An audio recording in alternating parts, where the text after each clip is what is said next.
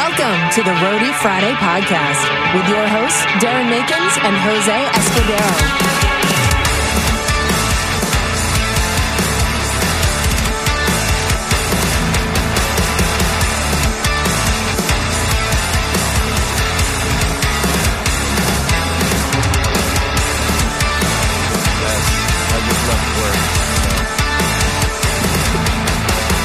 Jose, what's up? What's going on, dude? Damn, the hair's looking fresh. Look at that. Oh, it's looking, that's for sure. Hell yeah, make sure I'm actually hitting record this time. So yeah, fellas, how you doing?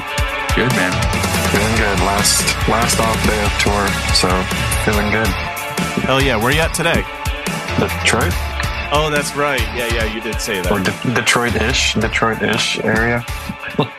Detroit-ish? I don't think I've ever been in Detroit, ever. Not even on tour. I think the closest I came was Flint. Oh, yeah. The machine shop. Yeah, so Drew, how you doing? Wonderful, man. We're 30-something shows into a 2-month tour. Almost time to go home. So, yeah, somewhere in Michigan right now. Had some Chili's today. It's been pretty eventful. Oh, dude. Chili's is, like, I don't... And people shit on Applebee's and Chili's, but like, I don't like who are their, what are their names? I'll give you names, hair color, phone number. No, man, but that's some good eating right there. I don't care who you are. Yeah, it might be microwaved, but god damn it, it's delicious. So, yeah, absolutely. Chili's was always a must with Seven Dust because that's LJ's spot right there. Chili's, Applebee's. Oh yeah, LJ and Eddie. I remember it because like there was one day we had off. I think it was an off day, and when I covered for you, and like everybody was talking about restaurants, and LJ and Eddie were nowhere to be seen, and so then I was just like, you know what? There's a fucking Chili's here. I'm just gonna. Like, whatever, I'm just going to go there and I'll eat by myself. And I walk in and it's those two degenerates, like, sitting at a table, like, day drinking. I say degenerates, but I love them both. Jägermeister and light beer. Oh, hey, young buck, come over here and join us for a drink. Hell yeah. So, Drew, why don't you go ahead and tell us how you got your start doing front of house in the music industry? Good question, man. I've kind of mixed bands here and there just for the past 10 or 15 years, but never really thought it was something that I would find myself doing in this capacity. I would consider myself like a studio guy. You know, you learn how to do all this stuff for various reasons that end up not being the reasons that you find yourself, you know, doing it every day. But Breaking Ben has been probably the heaviest band I've ever mixed. So it's like, as a fan of heavy music, it's definitely been really cool. Hell yeah! So did you go to like Full Sail or anything like that? No, man. I went to the U of Tube, and just kind of just completely self-taught. You know, a mentor of mine, Matt Trevino, is previous sound guy for Breaking Ben, previous front of house, and he's just kind of taught me a lot of tricks over the years. But yeah, Jose and I are both former Full Sail students, and it gave me a good foundation. I do a little bit of front of house here and there around Philadelphia, but the way that I like to describe my skill set as opposed to what you guys do is like if I'm riding a tricycle, you guys are driving the Starship Enterprise. Like that's kind of where the skills are, like my skill level running front of house to what you guys do. But Full Sail gave me a really good like ground level education, but ultimately, like if people ask me, would you recommend something like Full Sail? I would honestly say no. And the reason for that is I would say to just go to your local music venue and, work as a stagehand and start learning from there and shadow somebody that runs front of house for your local music venue, something like that. So safe to say that that's probably the route that you took. Yeah, for sure. I mean, I definitely played in a lot of bands, and it's crews are expensive, so you just do it yourself, right? Yeah. Oh yeah. And so that's kind of where I learned personally. As far as going to school for it, I think it helps because it's like when you pay for a gym membership, you're probably going to go it keeps you accountable. There's some sort of, curriculum that keeps you remotely on task. But you can do those in conjunction with each other. I think that would probably be like a best case scenario. But, you don't need a school to teach you that stuff. But it is like, especially depending on where you live, sometimes it's cool just to have like a room with all these toys in it and you can, mess up and it's okay. That's pretty cool.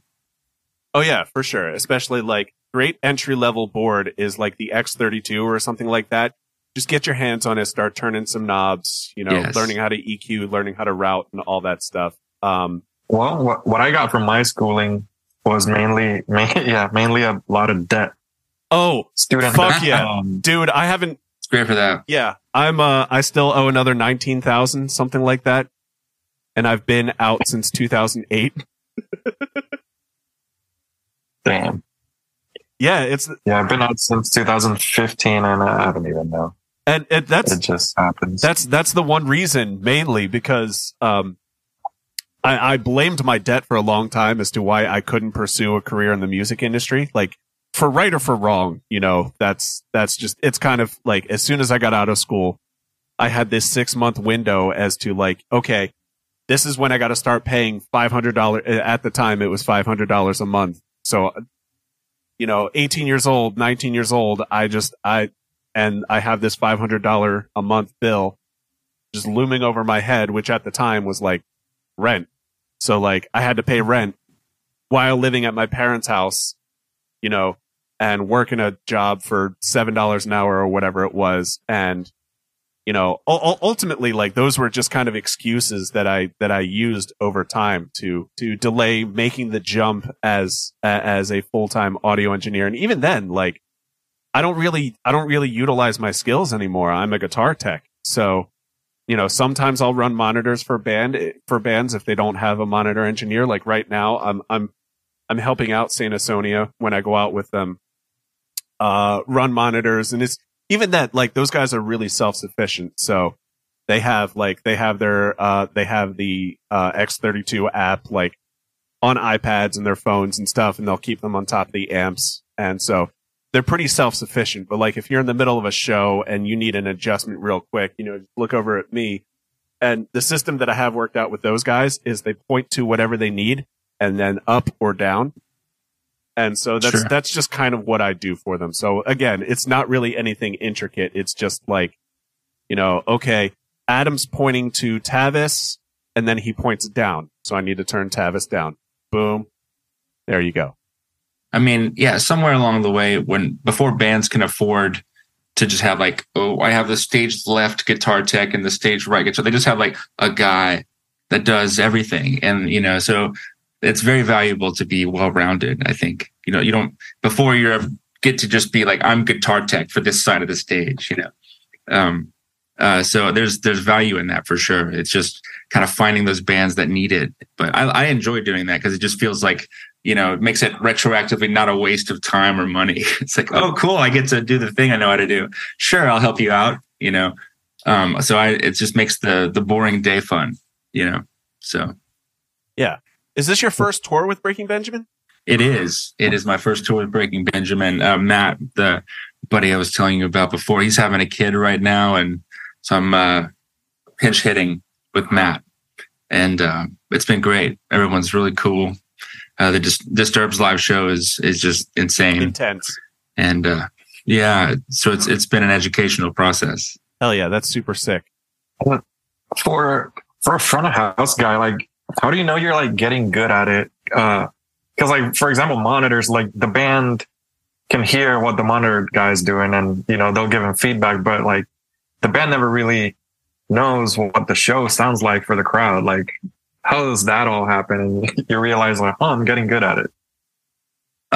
Well, I kind of mix from like kind of golden rule perspective, even if there's a dB limit or something. It's just kind of like, if I was standing here paying for a ticket, this is what I would want it to sound like.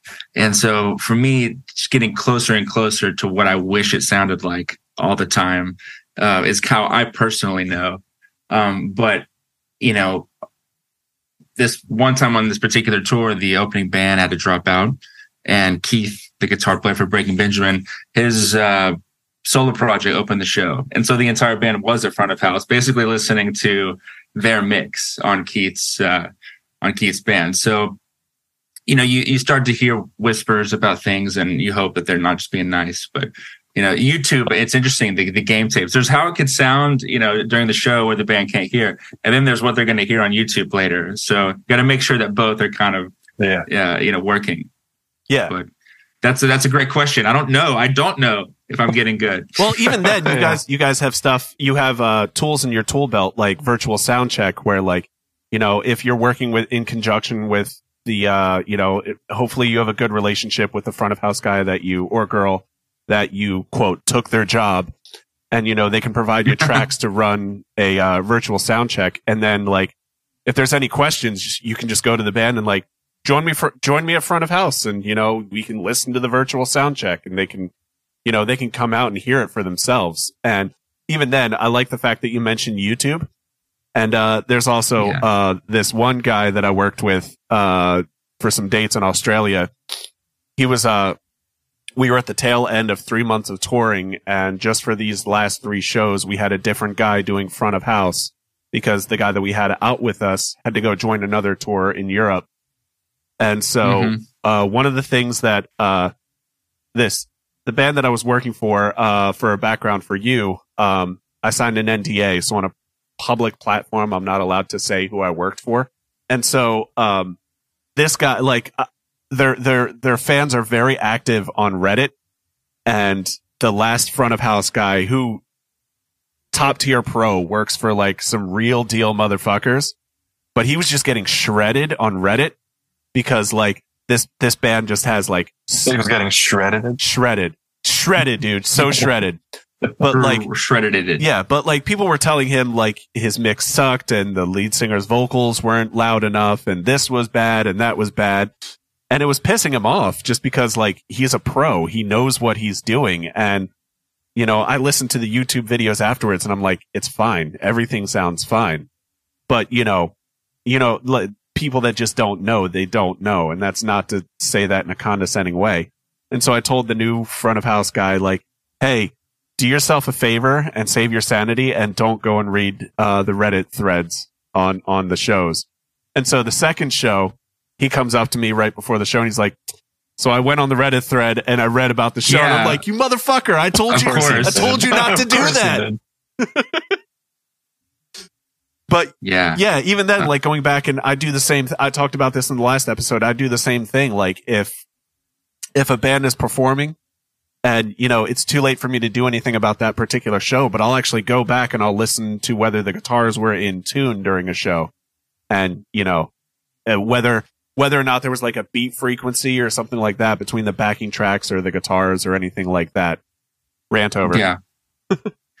Should I get on Reddit right now? Do I need to? I've done that. Not Reddit specifically, but especially last time I did it actually was when the Arizona show got canceled, and I don't know, I got curious, so I started looking through Facebook on the event pages and stuff for the show to see what people were saying, and man. it was kind of wild. Oh yeah, I'm sure it was stuff. Like these pussies can't perform in the heat. And it's not. Yeah, it's not that. It's why not play an acoustic show? You realize this is an outdoor show where you'd fit 20,000 plus people. How is anyone going to hear that? And do you think we brought acoustics? We didn't plan for this shit. Yeah. I mean, I've never really had any canceled shows in a long, in 10 years, 15 years of touring. And now we've had 2 on this tour, and it's just kind of weird to me. One was for heat, one was for rain. Yeah. What's next? We're in Michigan. We could get snowed in tomorrow. We're just not sure. Yeah, and to Jose's point about the heat, especially I think I might have mentioned this on the last episode, but we were just in Monterrey, Mexico, the band that I worked for, and that one's not an NDA, it was Black Veil Brides. And so, this club did not, this this club did not have heat, or it did not have air conditioning, and there were some like windows up in the top that were like that didn't have windows. It was just open. And so like the air temperature outside was 104, and they were doing their best with like fans and shit. And so like I had the Kempers on and we started doing sound check. We lost power 3 times during sound check. And then we later found out that basically the whole venue was on one circuit.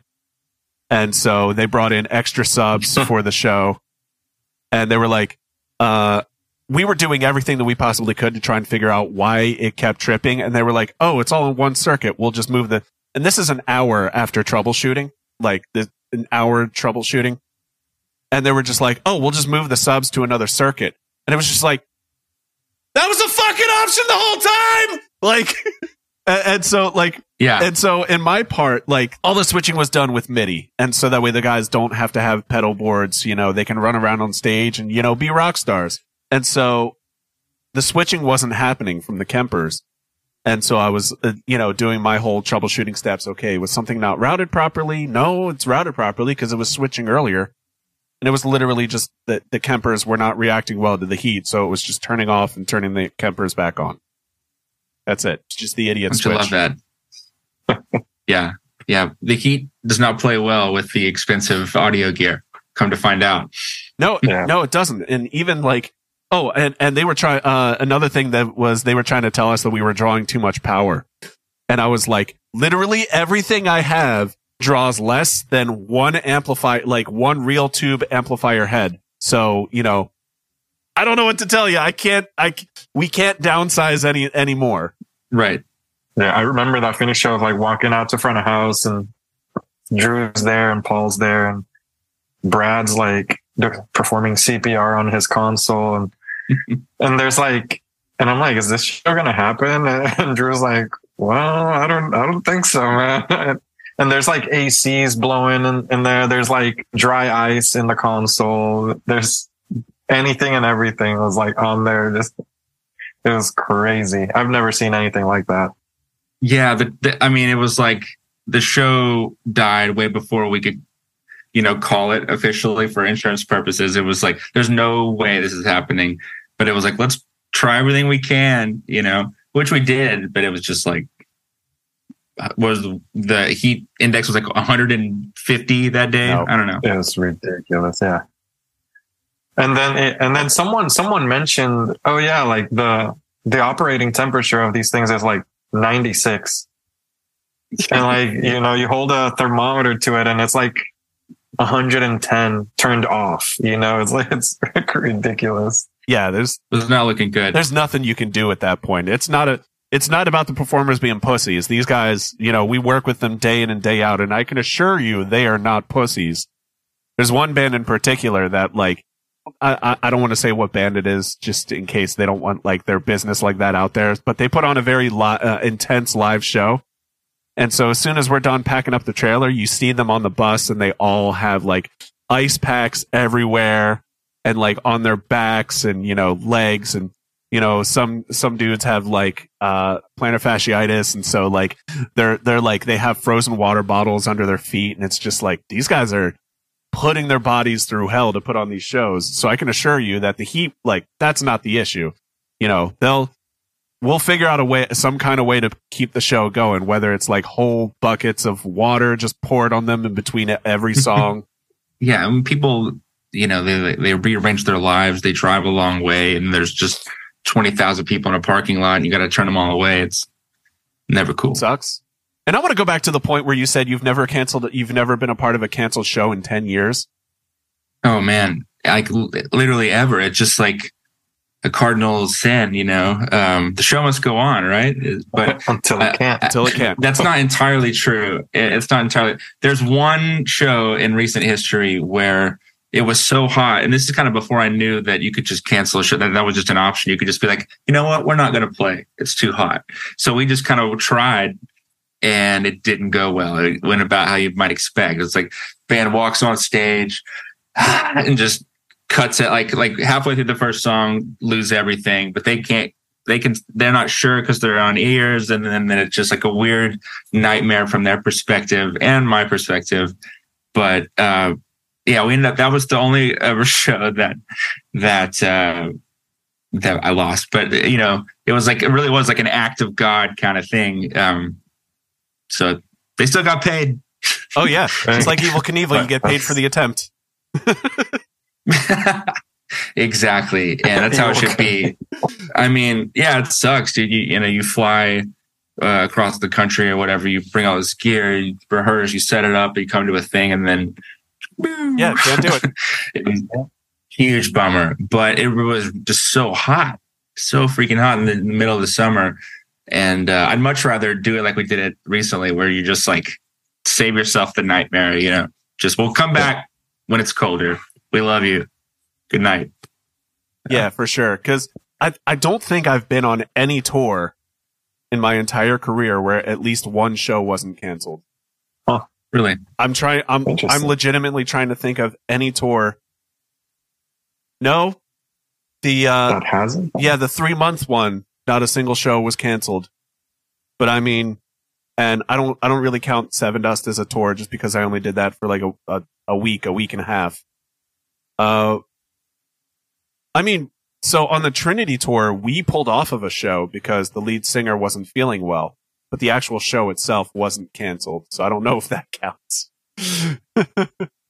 Yeah, I mean, maybe I'm trying to think of like people just being sick, but even then it's like just pump this guy full of whatever drugs are required and we'll figure it out. Oh, and then there's the tour that I worked for, Nonpoint, where we were on our way to the next show, and the weld holding the trailer onto the bus completely ripped off, and the trailer flew into the woods. That was a fun one. To be woken up by your drum tech just coming into the back. You're trying to sleep, and he just goes, "Our trailer's gone," and then suddenly you just hear the zip of all of the bunks opening and. I can already hear like the curtains for the it was on the bus. It was and it's like, what the fuck? And our bus driver was freaking out. He was just like, one minute it was there, and then the next minute it's gone.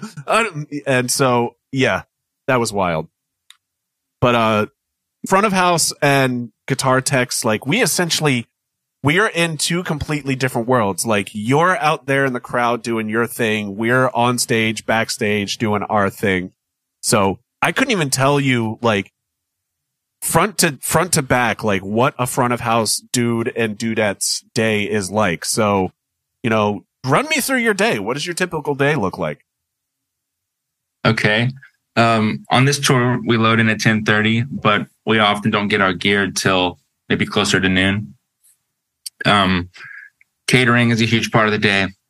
Of course it is. And so you try to get your stuff built relatively early and then really just hang around for sound check. Once you get to stage, just run through all your lines, make sure everything is communicating. And then there's more catering. Mm-hmm. But yeah, it's basically kind of just taking yesterday's show into today's venue, making sure it sounds all right.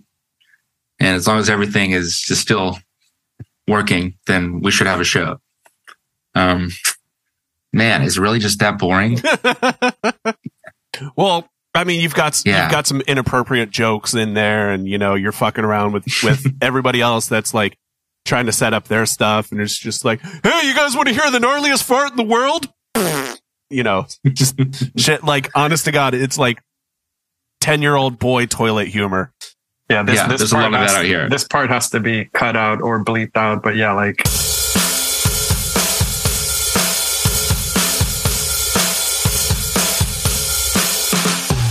I need to get my head in order before the tour ends, or else this is going to slip out. Oh, for sure. Out in real life. Out in real life.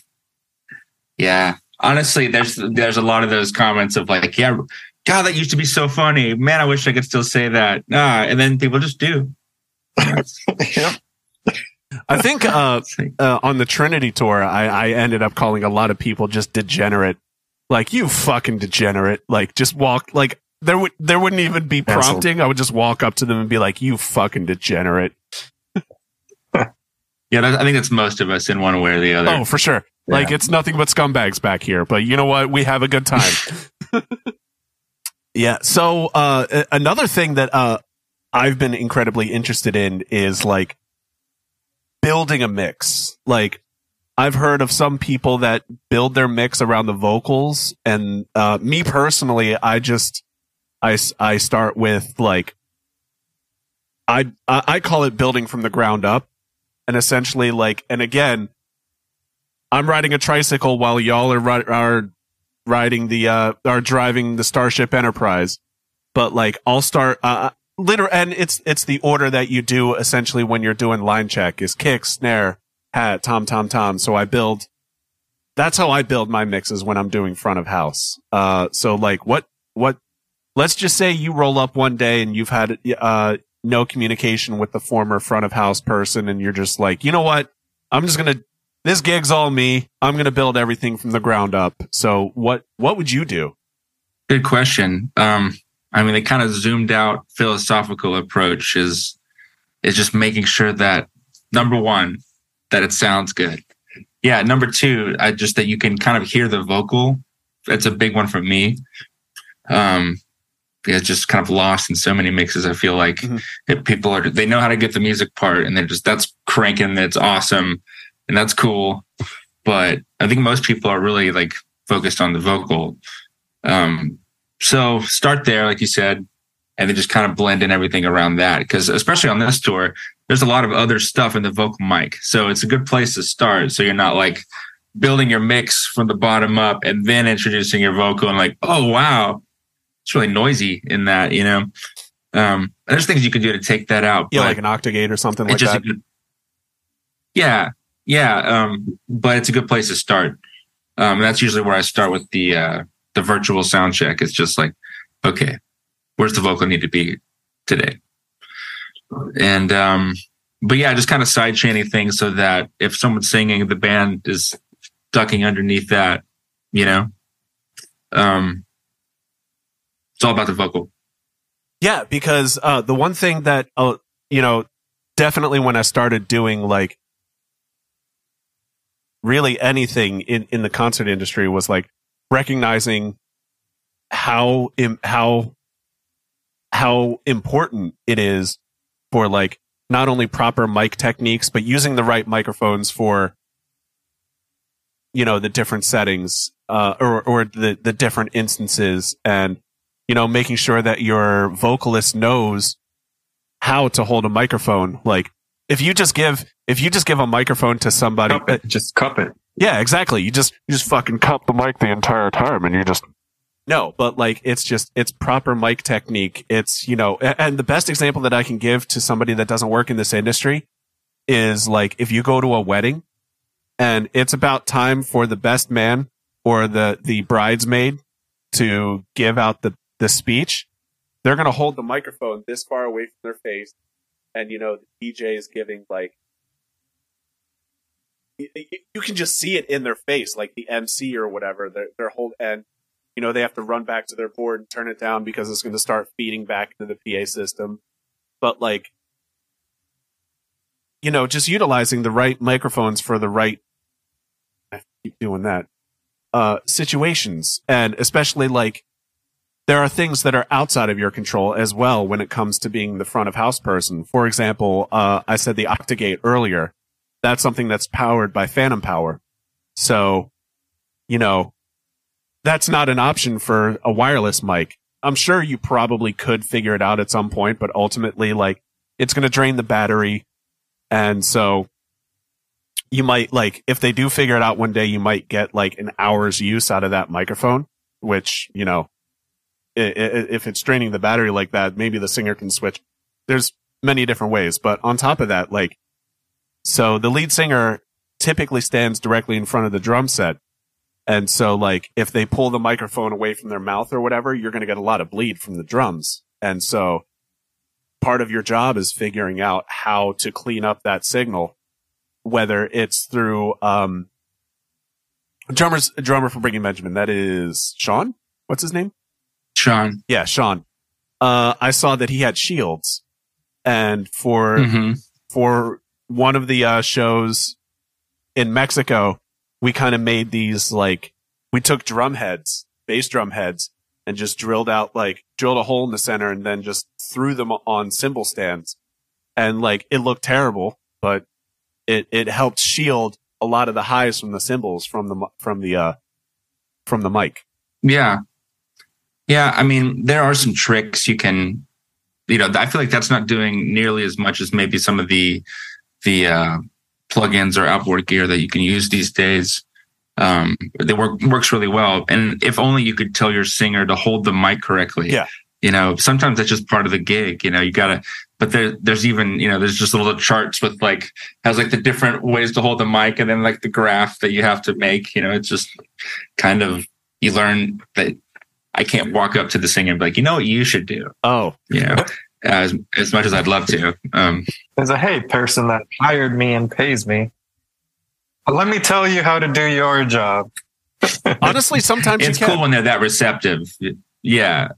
But I'm just not, I just if there's a solution that I can, do on the board instead of that, I'll probably opt for the former. Absolutely. But, it's having awesome source tones and people that really just take pride in that is always a pleasure. And then there's those bands that just kind of prove to you that how much that doesn't matter. These guys spend zero, just no time thinking about certain things. And it's just the craziest show you've ever seen in your life because everyone's just having a great time. So it's easy to get kind of bogged down in some of those details as a front of house guy. But I just try to think in terms of the big picture, what everyone's there to do, have a good time, kind of maybe understand what someone's saying and not get too zoomed in, on any one thing. I'm glad you brought that up because that's definitely something that I get lost in is being detail oriented versus looking at the big picture and, not trying to micromanage my job, but rather, just taking a look at the whole thing as a whole, I guess. Yeah. Yeah. It's good to be able to do both, just wear both hats, but, can't get too locked on, Yeah. Because ultimately I'm sure that you've experienced this at times, but there's times where you could spend all day EQing a snare drum and making sure that the compression is right and the gate and all that stuff. And I'm using all these terms so that way you respect me and think that I know what I'm talking about. But ultimately you can spend all day changing the threshold for, just all of this. But then at the end of the day, after a certain point, it's just how much is it really improving? Sure. Right. I feel like most of the work should be done before the first show, and then once you arrive there, you're kind of just making adjustments for the room. But I think it's possible with all this kind of virtual stuff, and even if you have to go into the shop a day before the tour or something, but there's usually enough time in rehearsal just to do most of that stuff before you ever get out there. So you're never really having to toil with anything. It is sometimes a little different whenever, like you said, gates or whatever on drums, just kind of dialing those things in a little bit as you go, but you don't want to be making any just giant broad strokes after the tour's already going. Maybe some people do, but I just sleep better at night knowing that it's just done. So essentially what you do is you have your mix built in the beginning and then you just tune it to the room that you're in. That's exactly right.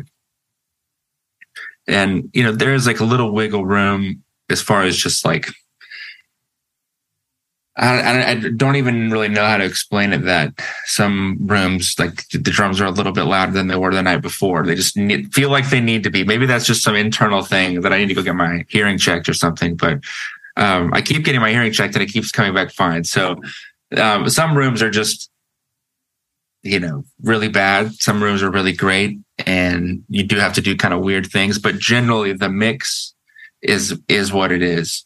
And then you're kind of just using adjusting general volumes on stuff, I'm trying to all the drums up or all the guitars up instead of, you're never really, dialing things in on the individual channel level. Yeah, for sure. And the best obviously, for the types of, I use the term rooms, but most of your guys' shows have been outside, if not all of them. But, when you're working arenas or you're working like large amphitheaters, sheds, as people in our industry call them, they tend to be a bit more consistent just because the layout is generally the same. But like, you'll really start to see these differences in like theater and club touring because, especially like if you're playing 500 cap rooms and, the machine shop, as mentioned before, is not like Hooligans in North Carolina, is not like the Nile Theater, just all of these different rooms. They're all made at like, some of them are brand new and they still have that new venue smell. It doesn't have vomit in the carpet or anything like that yet. But like, and there's other rooms that are like, 200 years old and, that you can hit the dust in the ceiling and the dust in the ceiling has seen Charlie Chaplin perform, stuff like that. and some of them are like the walls are concrete. And so like the sound waves are going to bounce back and forth versus like a wooden room that is going to absorb a bit more of the sound. So, I guess the point that I'm trying to get here is just tuning a PA system is probably the best way that you're going to be able to adjust a mix room to room to room. Yeah, because it's like if you're having an issue with your snare drum, there's some weird frequency it's probably going to be affecting everything at that frequency, So you can kind of just have the more kind of top down, adjust your master graph instead of like your EQ on your snare drum kind of thing. And it just saves the problem of not having to build the show from scratch every day because that gets old. And it just wouldn't be that different than if you're kind of starting, you have this kind of starting point, and then you're just kind of making kind of fine tuning adjustments. And again, it's just so much less stressful. I don't know. I know that there are guys that don't have the luxury of like carrying their own board. And then every day it's just, okay, what board are we using? That's just, yeah. I would quit. There's, it's just not fun for me anymore. I don't think. After a while, I guess you just learn every board, but I'd rather be really good at like a couple, On this tour, have we been using the same PA every night?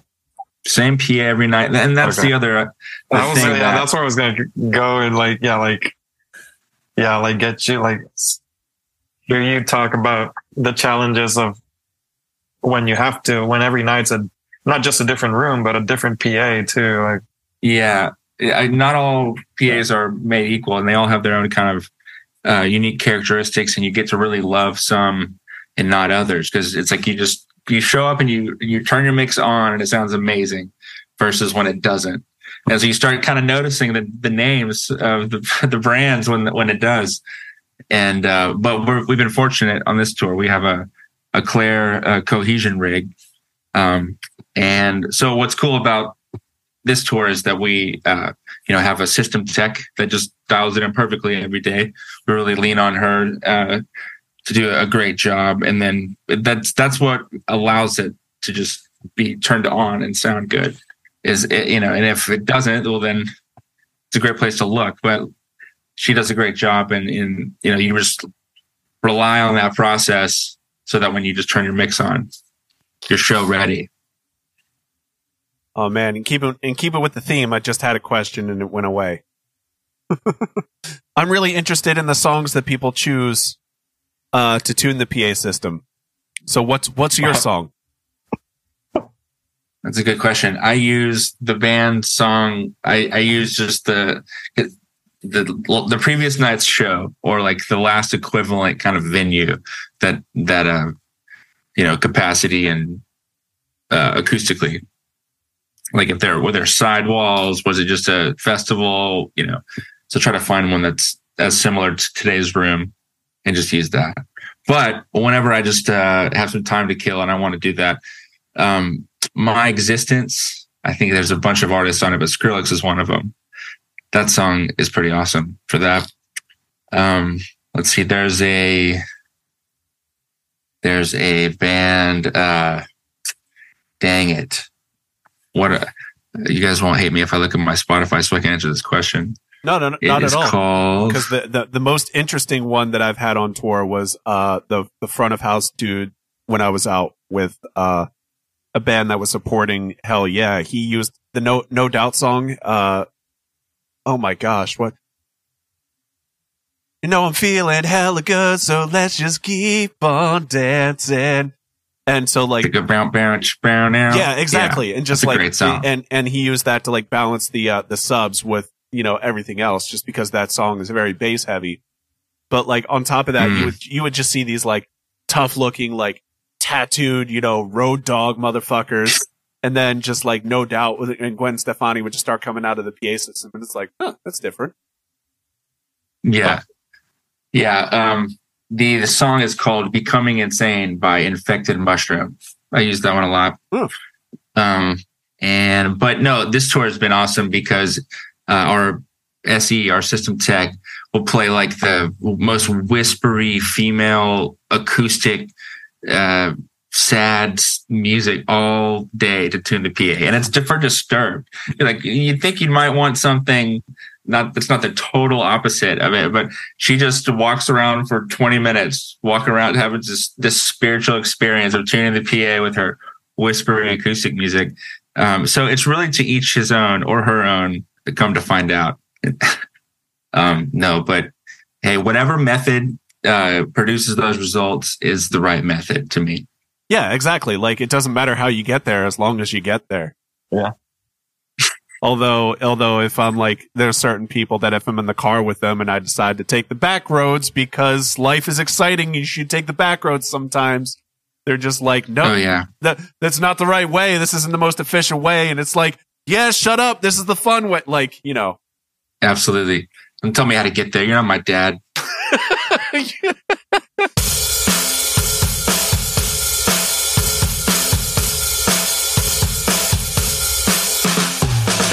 This is not on the record. No. This is. Listen, my job here is not to get anybody fired.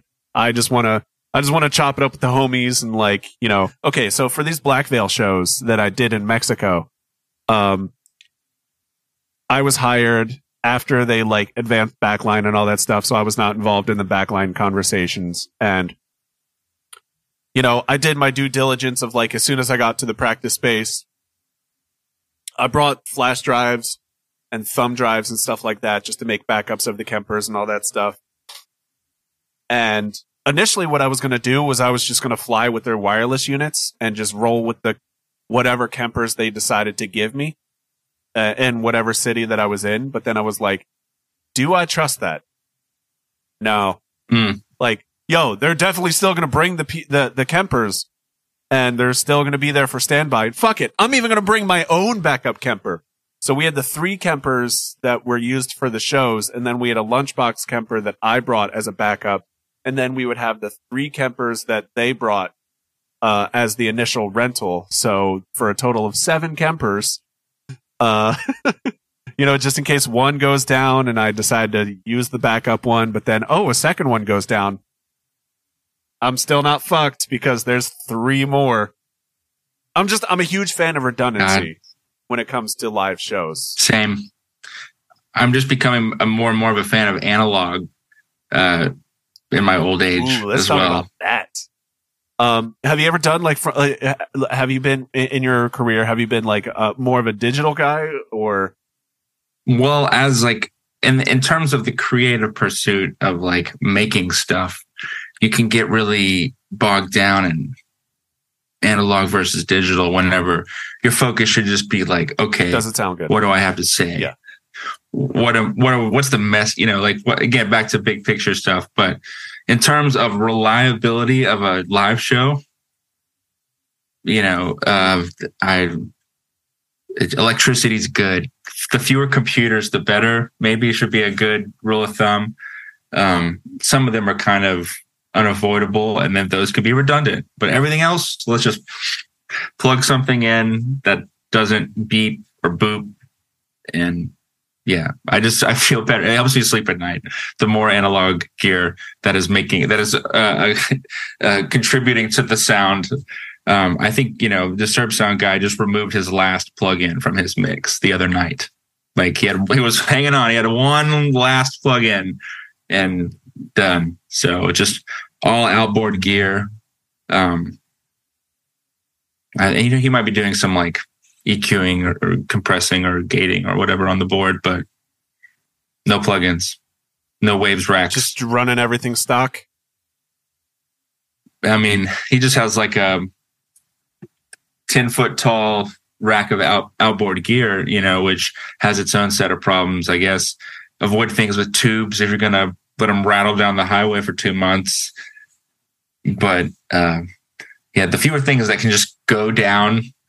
I mean, I guess anything can go down, but it seems like that's just a digital thing more than anything. Yeah, for sure. Because the one band, the NDA band that I was working for, at one point, the front of house board crashed, and it was a related crash. I'll cut that part out because I'm sure a lot of people don't like discussing that. But the board went down, but the monitor rig didn't go down. So and it was all in-ears, no cabs, all that stuff. So everybody on stage was still hearing noises, but then everybody in the crowd was like, there's no sound. What do we do? And so the performers were still performing their full show because they could hear themselves and the lights were still flashing, just nothing coming out of the PA. Yeah. Just nightmare scenarios, man. However we need to avoid them, let's take those steps. Yeah, actually, that something kind of like that happened last night. In our ears, the guitars were cutting out, both Jason and Keith at the same time. So when you hear that happen, first thing is, oh shit, wireless, RF, but everything's fine. But then, we realized it was happening on both sides. So at that point, it's not, oh shit, it's not my rig if it's happening on the other rig too. Yeah. And then we're like cowboys, on the talk by Drew, are the guitars cutting out in the front of house? And Drew's like, well, I don't know what you're talking about, dude. Yeah. And we're oh shit. And then, I think what ended up fixing it was turning off plugins that were running for the in-ear mix. We didn't have any issues after that. Gear becomes fashion or something at a certain point. It's it's just, you always want to keep getting the latest and greatest thing. But a working, stable thing is the greatest thing. And I mean, perfect example, you see these old Axe-Fx rigs that people are still touring with over the Axe-Fx 3. It's man, we dialed in on that. It sounds good. That took a long time. We're just going to roll with that. If it's not broke, don't fix it, kind of a thing. But again, people just keep introducing new and because it's new, probably digital things to their signal chains. And what are we really gaining here? I don't know. Can we achieve it some more stable way? Less is more. My favorite guitar rigs are the ones where it's guitar, wireless, Kemper. Boom. Done. Easy. Boom. Sounds fucking great. Yeah. I definitely can nerd out over the coolest, most efficient rig. I remember when Weezer came on Conan O'Brien with just nothing but line 6. So it was just 3 mic stands, 3 wireless guitars. Where'd all their stuff go? The in-ears and I was just dude, no, same. I love, it's kind of changed over the recent months, especially touring with Shamani and learning about all this cool analog gear. But I always love just shrinking my rig over time. And when I was playing in California, I would always brag so much about my entire life rig goes on the plane with me in a backpack, just backpack with it was a line 6 Pod HD 500X, just in this backpack with I had a couple additional pedals, just everything in one backpack, some clothes, and that was what I would fly with, and it would all go in the overhead compartment on the plane with me. It was so sick. Efficiency. Yeah, I love that. And you just have your guitar in that backpack and you're ready to, that's your, let's go world. And especially like if you're flying or something like that, like you don't really have to declare it on a carnet. You can just say, no, it's personal. It's a personal item. Yeah, exactly. Yeah. Makes it so much easier to go through customs. Hey, what's that? Oh, yeah, I like playing music. It's fun. Like, like you guys said as well, like downsizing gear, like, and so like I actually have my guitar, my entire rig, which is literally like this big. That's my live rig. It's like 4 inches by 8 inches. And, I scoop it up from the ground. All right. Load it out in less than a minute. Fuck you guys. Have fun with your drum set. Yeah. Yeah, man, that quad Cortex is looking pretty attractive these days. Dude, yeah, I bought one recently and I love that thing. Hell yeah. Do you have a contact with Neural? It's called reverb.com. Okay. I was about to say I can get you an email address, son. Well, no, I do. I've spoken to Doug. Okay. Several times. Yeah, no, we, and I actually DM'd him, a few times, and yeah, so I have some contact. I've never asked him for stuff, but oh yeah, no, I do have contact with Doug. Yeah. I've never.